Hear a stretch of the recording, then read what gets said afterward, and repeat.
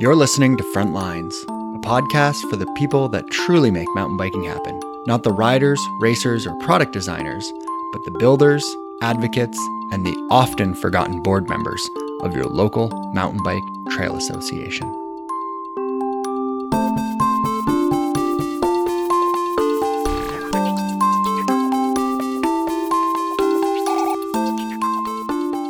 A little over a year ago, I was at a presentation given by one of this episode's guests, Tara Yonis. Sometimes you hear something, a fact, a statement, an anecdote that, although perhaps it's obvious, it's only obvious after you give it a second thought. Tara explained that differently abled individuals, whether in a wheelchair or not, are the largest minority in the world. That statement alone seems like an oxymoron, but it's true nonetheless. Now, the next point that Tara made has stuck with me ever since. Being differently abled is the only minority group that anyone can find themselves to be a part of at any given moment. An accident tomorrow could suddenly change your situation. Your current world could suddenly seem like it's surrounded in barriers. But the truth of the matter is, those barriers have always been there. It's your perspective that could change overnight. This episode will be discussing barriers on mountain bike trails. And I'm hopeful that as an advocate or builder, it will help shift your perspective on the things you do going forwards. I'm your host, Brent Hillier, and this is episode 44 of Front Lines.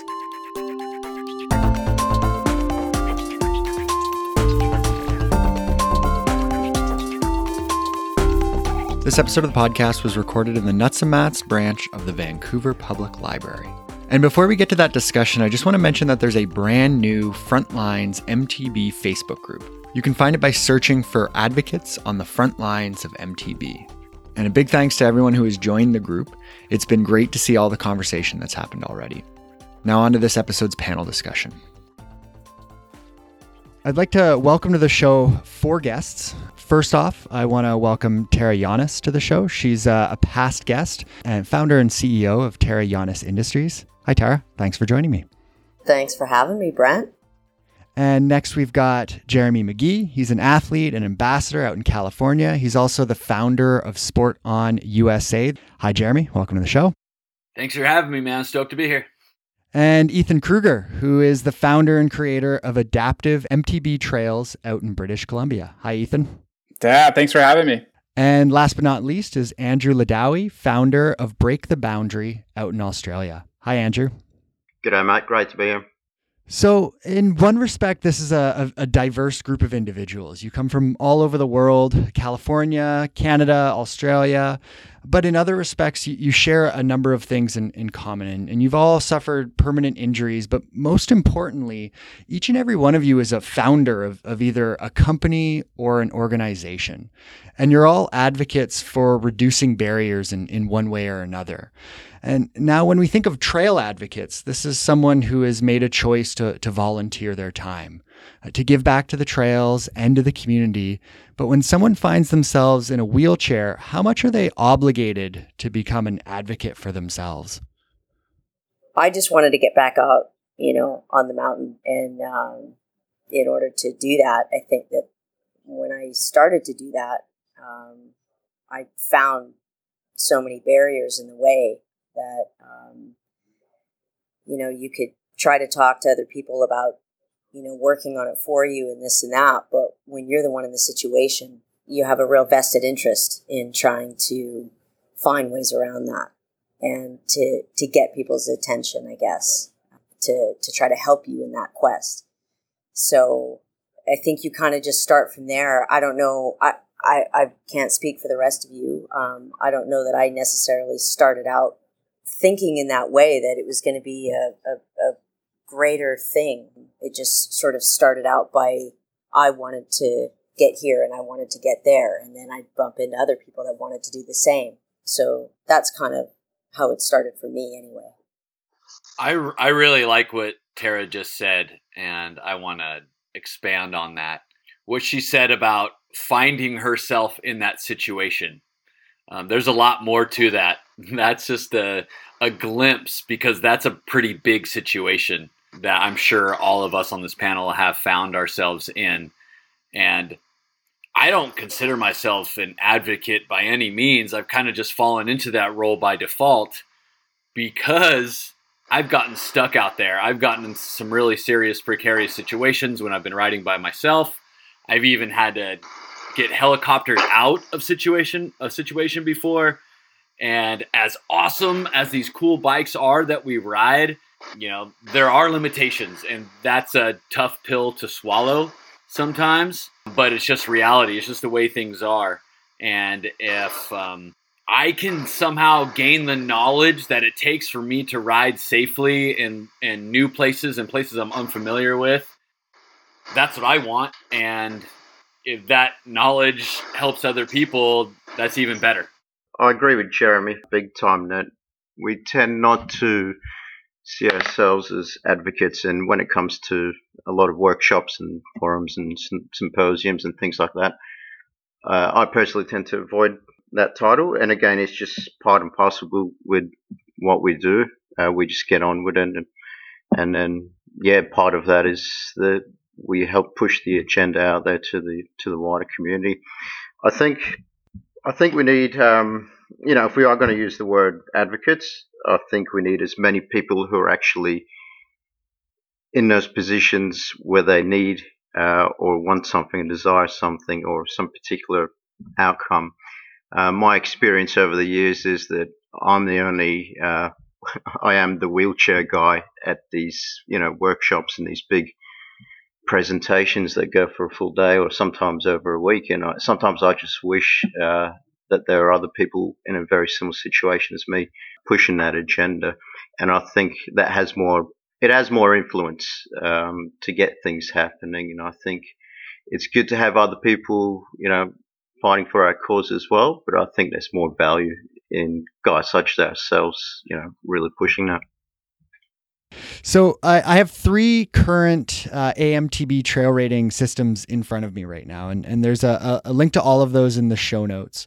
One is from Break the Boundary, and Andrew, that's your group, and not only is this a trail rating system, but you also have a complete guide for adaptive mountain biking. And when did the process of creating this document, as well as just the organization Break the Boundary itself, when did that all begin? My journey started back in about 2012 when I first discovered adaptive mountain bikes, and that was me just going in my day chair down some walking trails, some pretty rugged ones, and then came back home after my trip and thought, there's got to be a better way of getting out there without having to rely on other people to get you up and down these trails. That's where the journey really started. We found the equipment through Sport On, did some fundraising, and then from there I just tried to find one of the bigger events in Australia, and that was the Cape to Cape, which is held annually here in West Australia. So that was the starting point. After about a year, I started Break the Boundaries as a way of just getting information out there. For people to find out where to go riding, what's involved with the equipment, and just to start a little community. So if anyone had any questions, they could fire it my way. We formally established as an Australian charity just the beginning of this year. We're also an Australian body as well, so that we can operate around the country. So we've done all the formalities to get that in place so that we can really just launch it. And just 3 years ago, I reckon, we started putting all that knowledge in the form of our guidelines. And as you said, Brent, it does encompass everything, including trail design and a trail rating system. It covers a whole range of other topics such as support rider tips, how to manage and run events, include adaptive categories, some of the barriers and difficulties with individuals that we're challenged with. So it's sort of the go-to, and then if any people have questions and things like that afterwards, then we're more than happy to help them out there. The second rating system that I have is Ethan's from Adaptive and MTB Trails in British Columbia. And Ethan, when did this process start of creating this rating system? Well, this system kind of developed naturally, actually. pretty much started when when I started riding my mountain bike after I got it at the end of last year. And then when we decided to start posting reviews as to the trails that me and my fiance were riding, we had quickly realized that we needed to put a rating system on this so that people going back and looking at these trails would be able to have a good judgment as to whether they were suited for their ability or skill level or both. So we kind of just started rating these trails on our Instagram, actually, out of 10 to begin with. And then found that could be a little bit convoluted as far as actually getting a system in place. So what we did is we've just kind of adopted the same kind of system as the IMBA as far as a 1 out of 5 rating, or the green, blue, and black trail ratings, but quickly realized that there needed to be a second part to our rating system, being that we have to factor in accessibility to the trail, or that incorporates like getting to the trail in general as far as parking, accessibility, access to the trail if it's not like right out of the parking lot, if it's like another trail to get to a trail type thing, or a road or what have you. And also encountering gates and things like this that oftentimes are pretty hard to navigate on an AMTB bike. So we kind of incorporated the two ideas of using a traditional rating system as well as adding in an adaptive rating system for accessibility purposes, and tried to mull it into one holistic rate for each trail and give it a 1 out of 5 trail rating based on those kind of two principles. And so we just started using that system, and it seems to work pretty well for us. So that's kind of what we've kind of invented / adapted and started using. Awesome.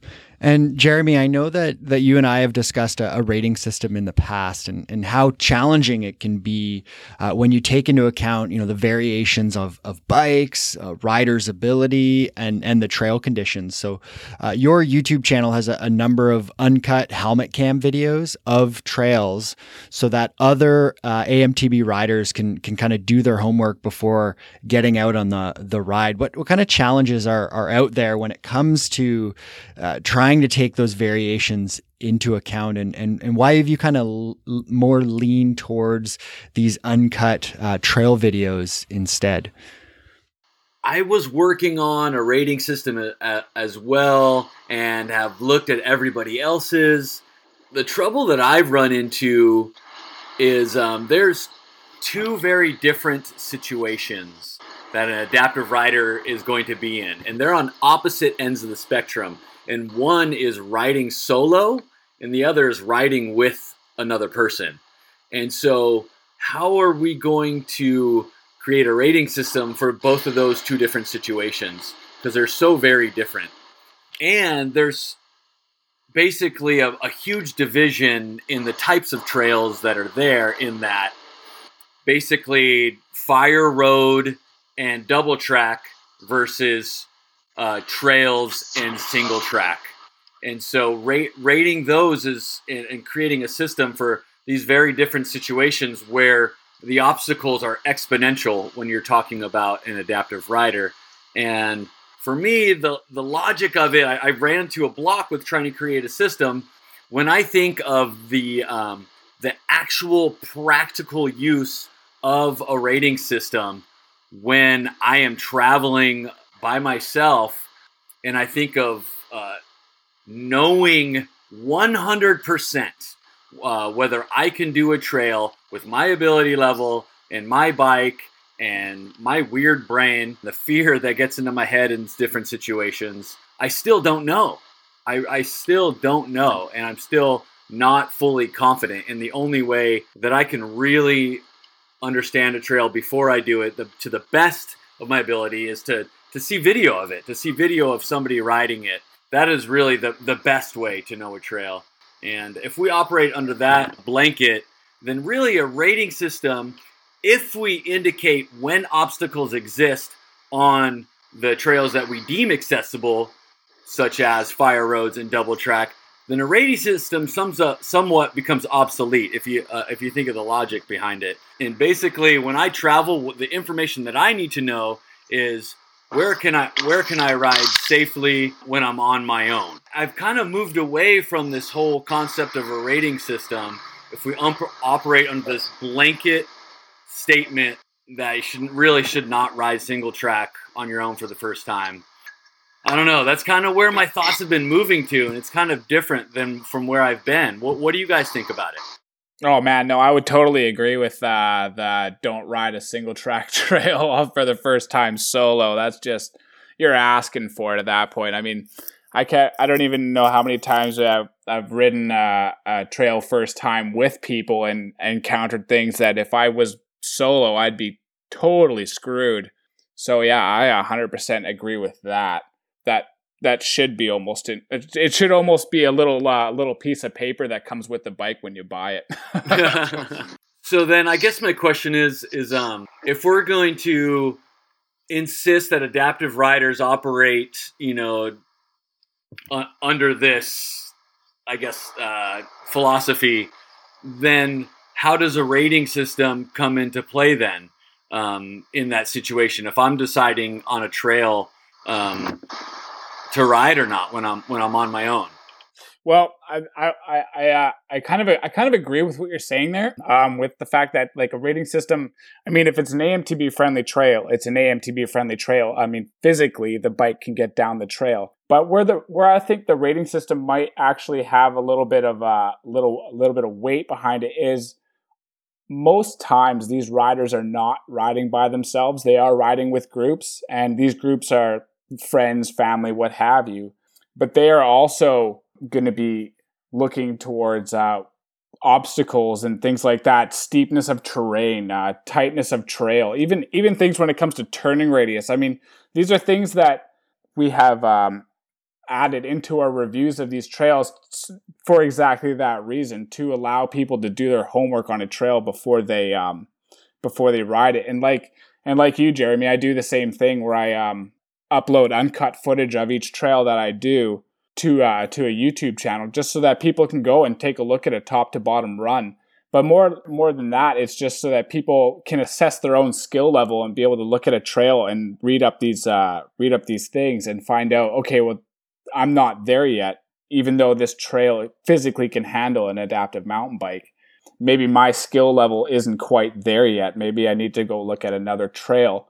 And essentially that's where the rating system comes in, is you can key search, like you can easily search up trails within your skill level at a faster and maybe having an easier time at it, rather than trying to, because I mean, even then, like GoPro footage and stuff like that, I mean, it's great, but sometimes like I've done some pretty cool stuff on GoPro and then go and watch it later and go, dang it, that doesn't look anything like it did back when I was sitting there, but it looks way cooler in real life, but things like that. So I mean, it's kind of an interesting one that you make a good point of, is if a trail is AMTB friendly, then I mean that's kind of the baseline for it. I mean, after that, it just becomes what kind of terrain, what kind of obstacles are in the way after that. But you make a good point there. Yeah. So the other resource that I've been looking at is it comes out of Colorado. It's part of Adaptive Trails, and they have an 11 level system. And so level 1 is a paved recreation path. Level 11 is a single track that's too narrow and it's just not accessible. And so you've got 9 kind of levels that aren't pavement, but are passable. And that's kind of this attempt to try to fill in that gray area of like, it could work, but at what point does it work, and at what point doesn't it work? And maybe it's not for everybody.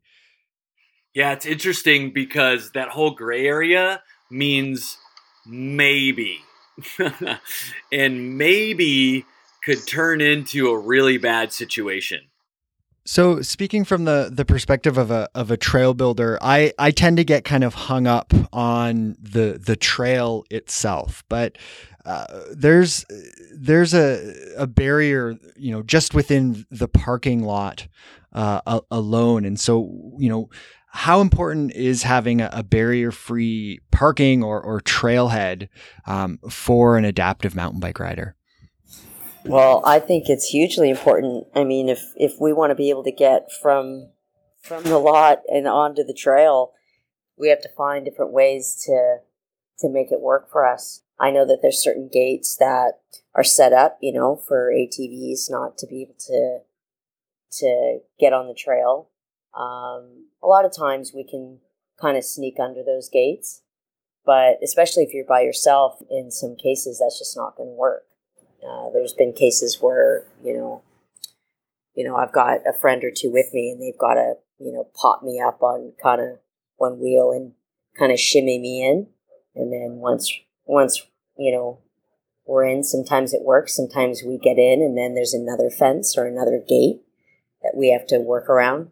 So, I think there's some definite discussions to be had with that, so that, we can all be able to enjoy the trails and be able to get where we want to get to. And yeah. And Tara, I know we've spoken about this in a previous episode, and gates in particular. Are there trails out there that could be accessible if it just wasn't for a gate or a rock at the very start of it? And like, how often is that the case? Yeah, for sure. I mean, there's been, trails that I've been on that have just a big, massive boulder right in the way. And then other trails, like I was just saying, where I've started on, found kind of a workaround, got onto the trail, and then further up the trail, there was a chain link fence. So, I'd hop out of the bike and then pop it on its side, carry it sideways through the chain link fence, then to get back on. So, yeah, I mean, I don't found it too much, but, it seems like more of the gates I can generally ride underneath. I can just kind of limbo underneath it, but it's definitely something that is a discussion to be had. This is definitely where we become advocates by default, is one, labeling these spots where obstacles exist, and then two, one by one, slowly fixing them in our relative areas so we can eliminate these obstacles slowly over time. So Andrew, I know in Western Australia there's been some success with working with the local trail associations, and there's even a race series that happens in Western Australia. Has this gate issue been addressed within Western Australia? Are there some solutions for some of those access points that do have gates associated with them? The case in Australia is a little bit different. There are certain trail networks which will have gates, and again, to prevent similar things like motorbikes and ATVs getting on board. But for the most part, we tend not to have gates at the trailheads. So it's something that we don't encounter very often. But when we do, we work closely with the Parks and Wildlife, whatever the state or territory department is, and also the local mountain bike clubs. And, we pin that down on our GPS and say, here's a little obstacle that we need to look into. And they're quite receptive with that. And it's usually just shifting a thing or two out of the way to make things accessible while keeping in mind the original purpose of what that obstacle was there for. Either the municipalities or the districts where you're at being open.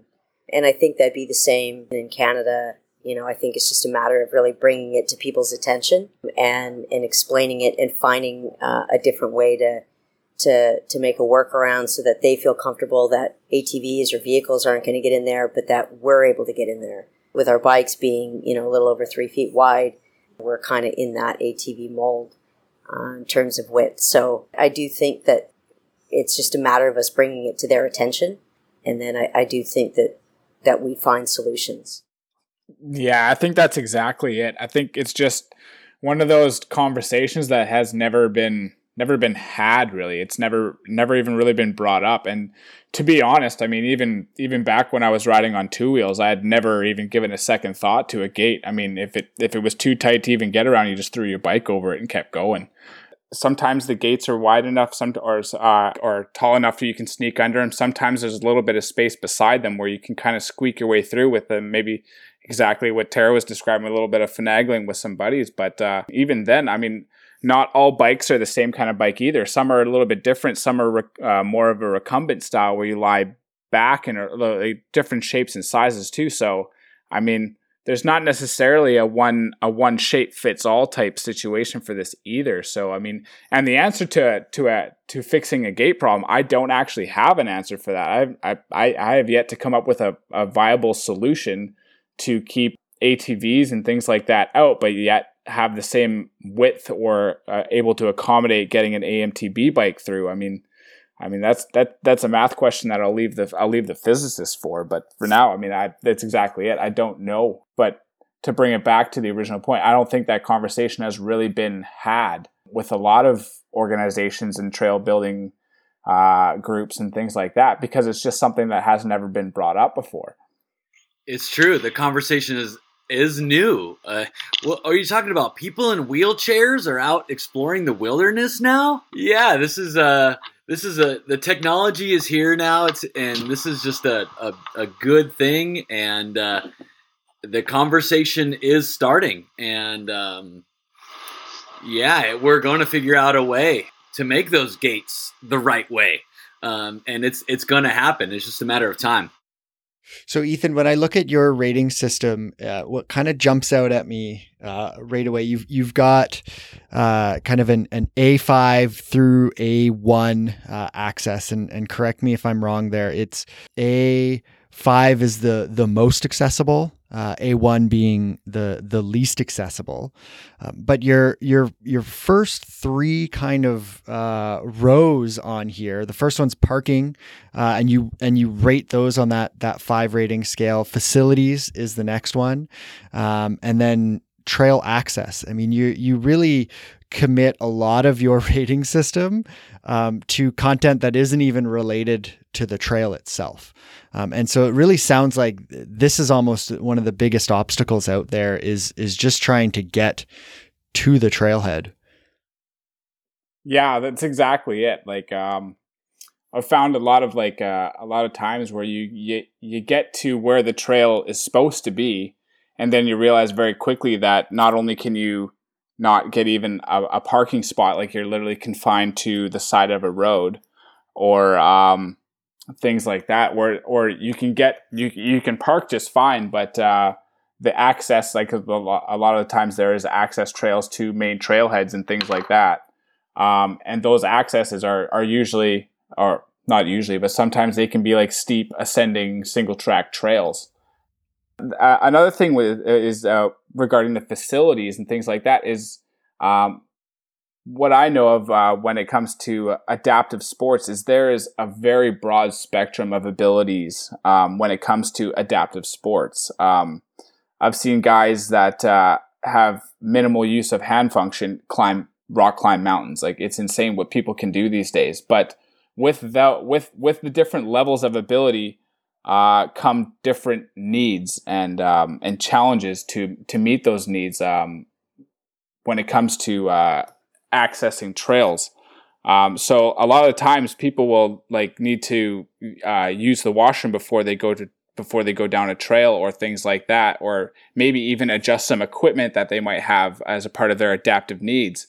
And a lot of the times there's no area or building or even an accessible washroom to be able to do this. And for a lot of people, that is a significant barrier when it comes to these things. So, I mean, that's why we kind of decided to incorporate a broader spectrum of needs and incorporate that into our rating system a bit better, just to give people a better picture of what they can expect when they show up to these trails, rather than maybe driving, I don't know, how many minutes or hours away to get to these trails, only to find out that they can't actually use the trail they had hoped for. So that's kind of why we started to bring those kind of factors into it as well. Not just I myself am quite blessed that I can get away with a lot when it comes to accessibility and kind of make do And I have an awesome crew and friends to help me get there as well. But like I said, a lot of people have different needs and based on their abilities and access to some of these facilities or parking spots or ease of access to a trail is a make or break deal for quite a few people. So whether it's in reference to the parking lot or the trailhead or the trail itself, what I want to finish this conversation on is what can trail associations, land managers, and individual trail builders do to try to make sure that there are as few, if none, if no barriers existing out there on the trails or the trail networks. What kind of takeaways can people have to try to improve on accessibility out there for mountain bike trail networks? I take more of a general approach, and I'd just say to these people, have a chat with one of us. We're not out there to rip up trails or drastically change trails. We just want some very minor modifications to make things accessible. I think you get a lot of information when you're just physically there and you see someone, an adaptive bike, doing their thing, and very little actually has to be said. You learn a lot from just viewing. So yeah, just get out there, have a chat with someone who's in that position, and yeah, the world's your oyster. I totally agree with that. We definitely don't want to. Brent and I were talking earlier, and we use the term dumb down trails. Of course, that's not the goal. I do like with new trails though. I use the term and the hashtag make it 48. Make it 48, bro.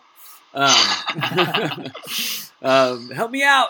But also, just when it comes to the parking lots and the trailheads and the access gates, I'm a firm believer in just, every trail area having at least one access point, figuring out where that could be, where there's the space for that, where it's flat. And, I don't mind driving out of my way a little more to get to that access point if I have to. It's not a big deal. And if I can get into the trail system, that's the main thing. So every area maybe designating, if there's not, designating one trailhead staging area as the quote unquote accessible area, and then making sure the gates or any obstacles along the way are don't stop an adaptive mountain bike. I think that's the start, and then just doing that one trail system at a time.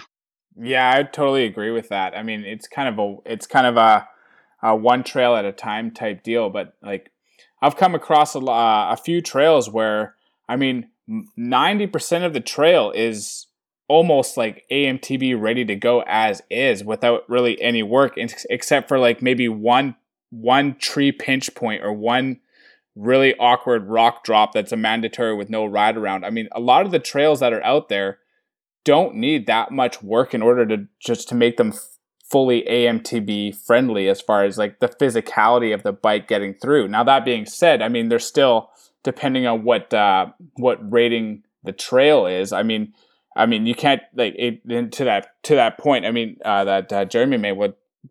Please do not dumb down the trails. I mean, we're looking for the nice intense arm pump trails that really get your blood flowing, as well as the ones that are like nice, easy, like Sunday morning loamers where you just kind of take her easy and have it going. But I mean, the whole idea of adaptive mountain bike trails is not to make them really easy, like you can push a shopping cart down these things. I mean, we're looking for some riders are looking for some really intense, like double black diamond trails. The only thing is that they're just physically not capable of fitting down these trails.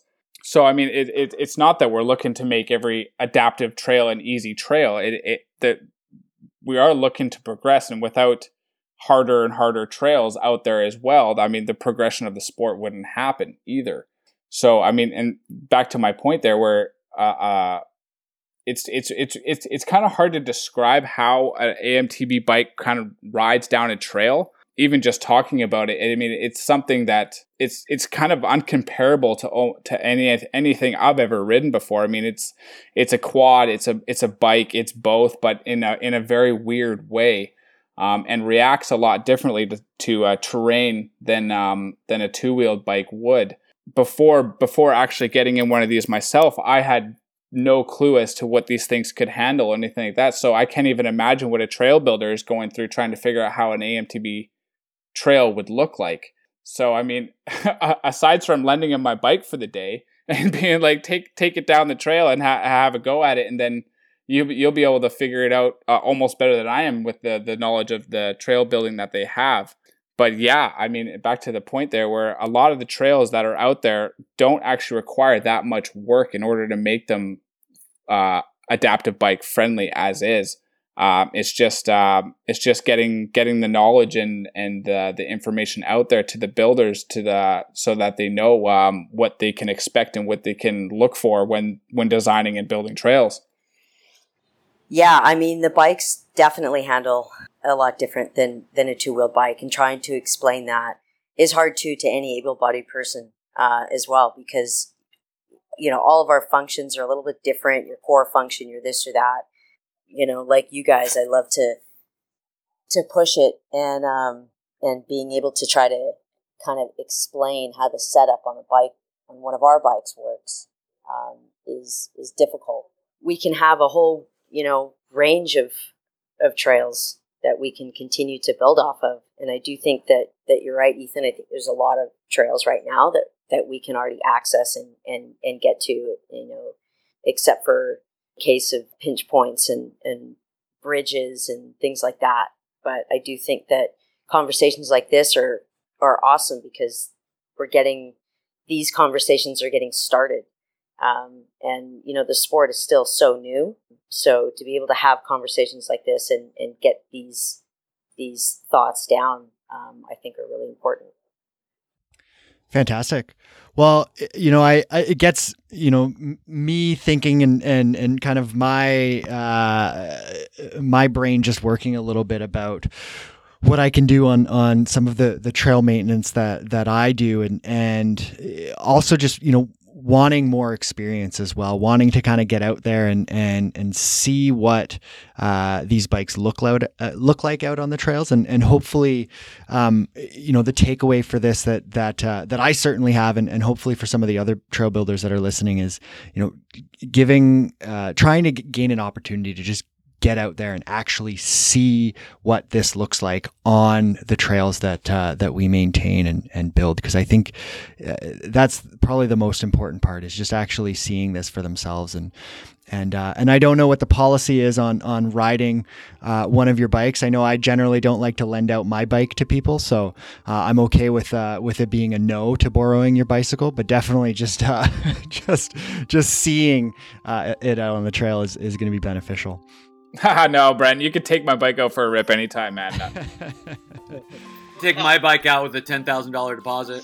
Perfect. Well, that sounds fair. That sounds totally fair.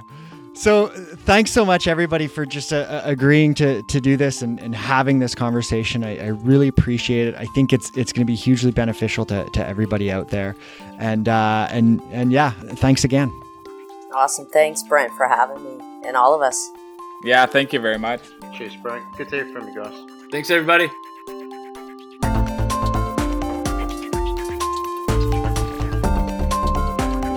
Hopefully this conversation has inspired you to think about the barriers that exist on your trail networks.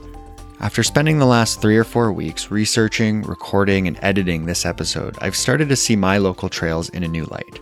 A little while back, one of our trails was adjusted to allow for AMTB access, and it's a great example of the minor changes that needed to make that possible. And the improvements made the trail better for everyone, not just AMTB riders. What I recently realized is that despite the trail being accessible, there is no accessible parking. The parking lot is gravel, there's no lines painted. Even if someone found a spot with plenty of room to get out of their chair and into their AMTB, there's no guarantee that someone won't park next to them and prevent them from being able to get back into their vehicle at the end of their ride. I sent this feedback to the land manager, which in this case is the municipality, and I probably received the fastest response of my life from an elected official. Within an hour, a city councilor gave me a call. Now, I'm still waiting on a solution, but I've been sure to follow up, and I know something will happen. Now, just this past week, Ethan was kind enough to meet with all of the local builders and answer some questions. I'm excited to see what some of those builders will do with their new knowledge, and hopefully this conversation will inspire you as well. A big thanks to all of my guests, Tara, Jeremy, Ethan, and Andrew. In the show notes, you'll find the 3 rating systems I mentioned during our conversation. I've also included the links to each of the guests' various organizations. One quick note, Jeremy and Sport On USA will be rebranding very soon to The Unpavement, so keep your eyes out for that. Now I'm just going to throw my Trailforks hat on for a quick moment. I'm currently working on an AMTB ambassador program for Trailforks. If you're an adaptive mountain biker and you're interested in curating which trails and points of interest on Trailforks are accessible, then send me an email at brent@pinkbike.com. Like always, you can find the show on Facebook, Instagram, and Twitter at FrontlinesMTB. You can send me an email or audio file to info@frontlinesmtb.com. You can stream the show on iTunes, Google Play, Stitcher, SoundCloud, and YouTube. And if you haven't done so already, leave us a review at wherever you get the show. It helps others find the podcast. Don't forget to support the show via PayPal. You can find a link in the show notes, along with a link to the Frontlines MTB Book Club. And remember, a portion of any purchases made on Amazon after following those links will be sent to the podcast. This podcast is possible through donations and support from listeners like you. On Sunday, June 24th, I'll be facilitating the Diggers discussion at the Plaid Goat Mountain Bike Festival in Canmore, Alberta. I'm looking forward to seeing some of you there. If you're in the Canmore area and you haven't got the invite, then send me an email and we'll get you into this private event. And there will be coffee and beer. And on November 6th and 7th, I'll be at the MTB State Summit. This event is being hosted by the Michigan Mountain Bike Association, the Vermont Mountain Bike Association, and the Jersey Off-Road Bicycle Association in Grand Rapids, Michigan. It's open to mountain bike chapters, clubs, and organizations of all types and affiliations.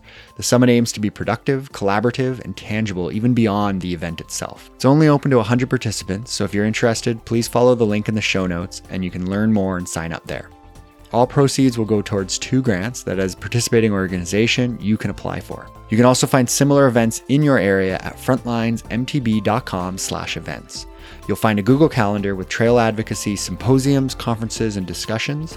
If you want your event included in that calendar, then send me an email with the details. Next episode is going to be a bit different, and you'll simply need to tune in to find out more. Music, as always, is by Lee Rosevear, production notes by Jennifer Pride. Artwork is created by Brandon Gallagher Watson and BGW Creative. Finally, I'm Brent Hillier. This is Frontlines. Thanks for listening, and happy trails.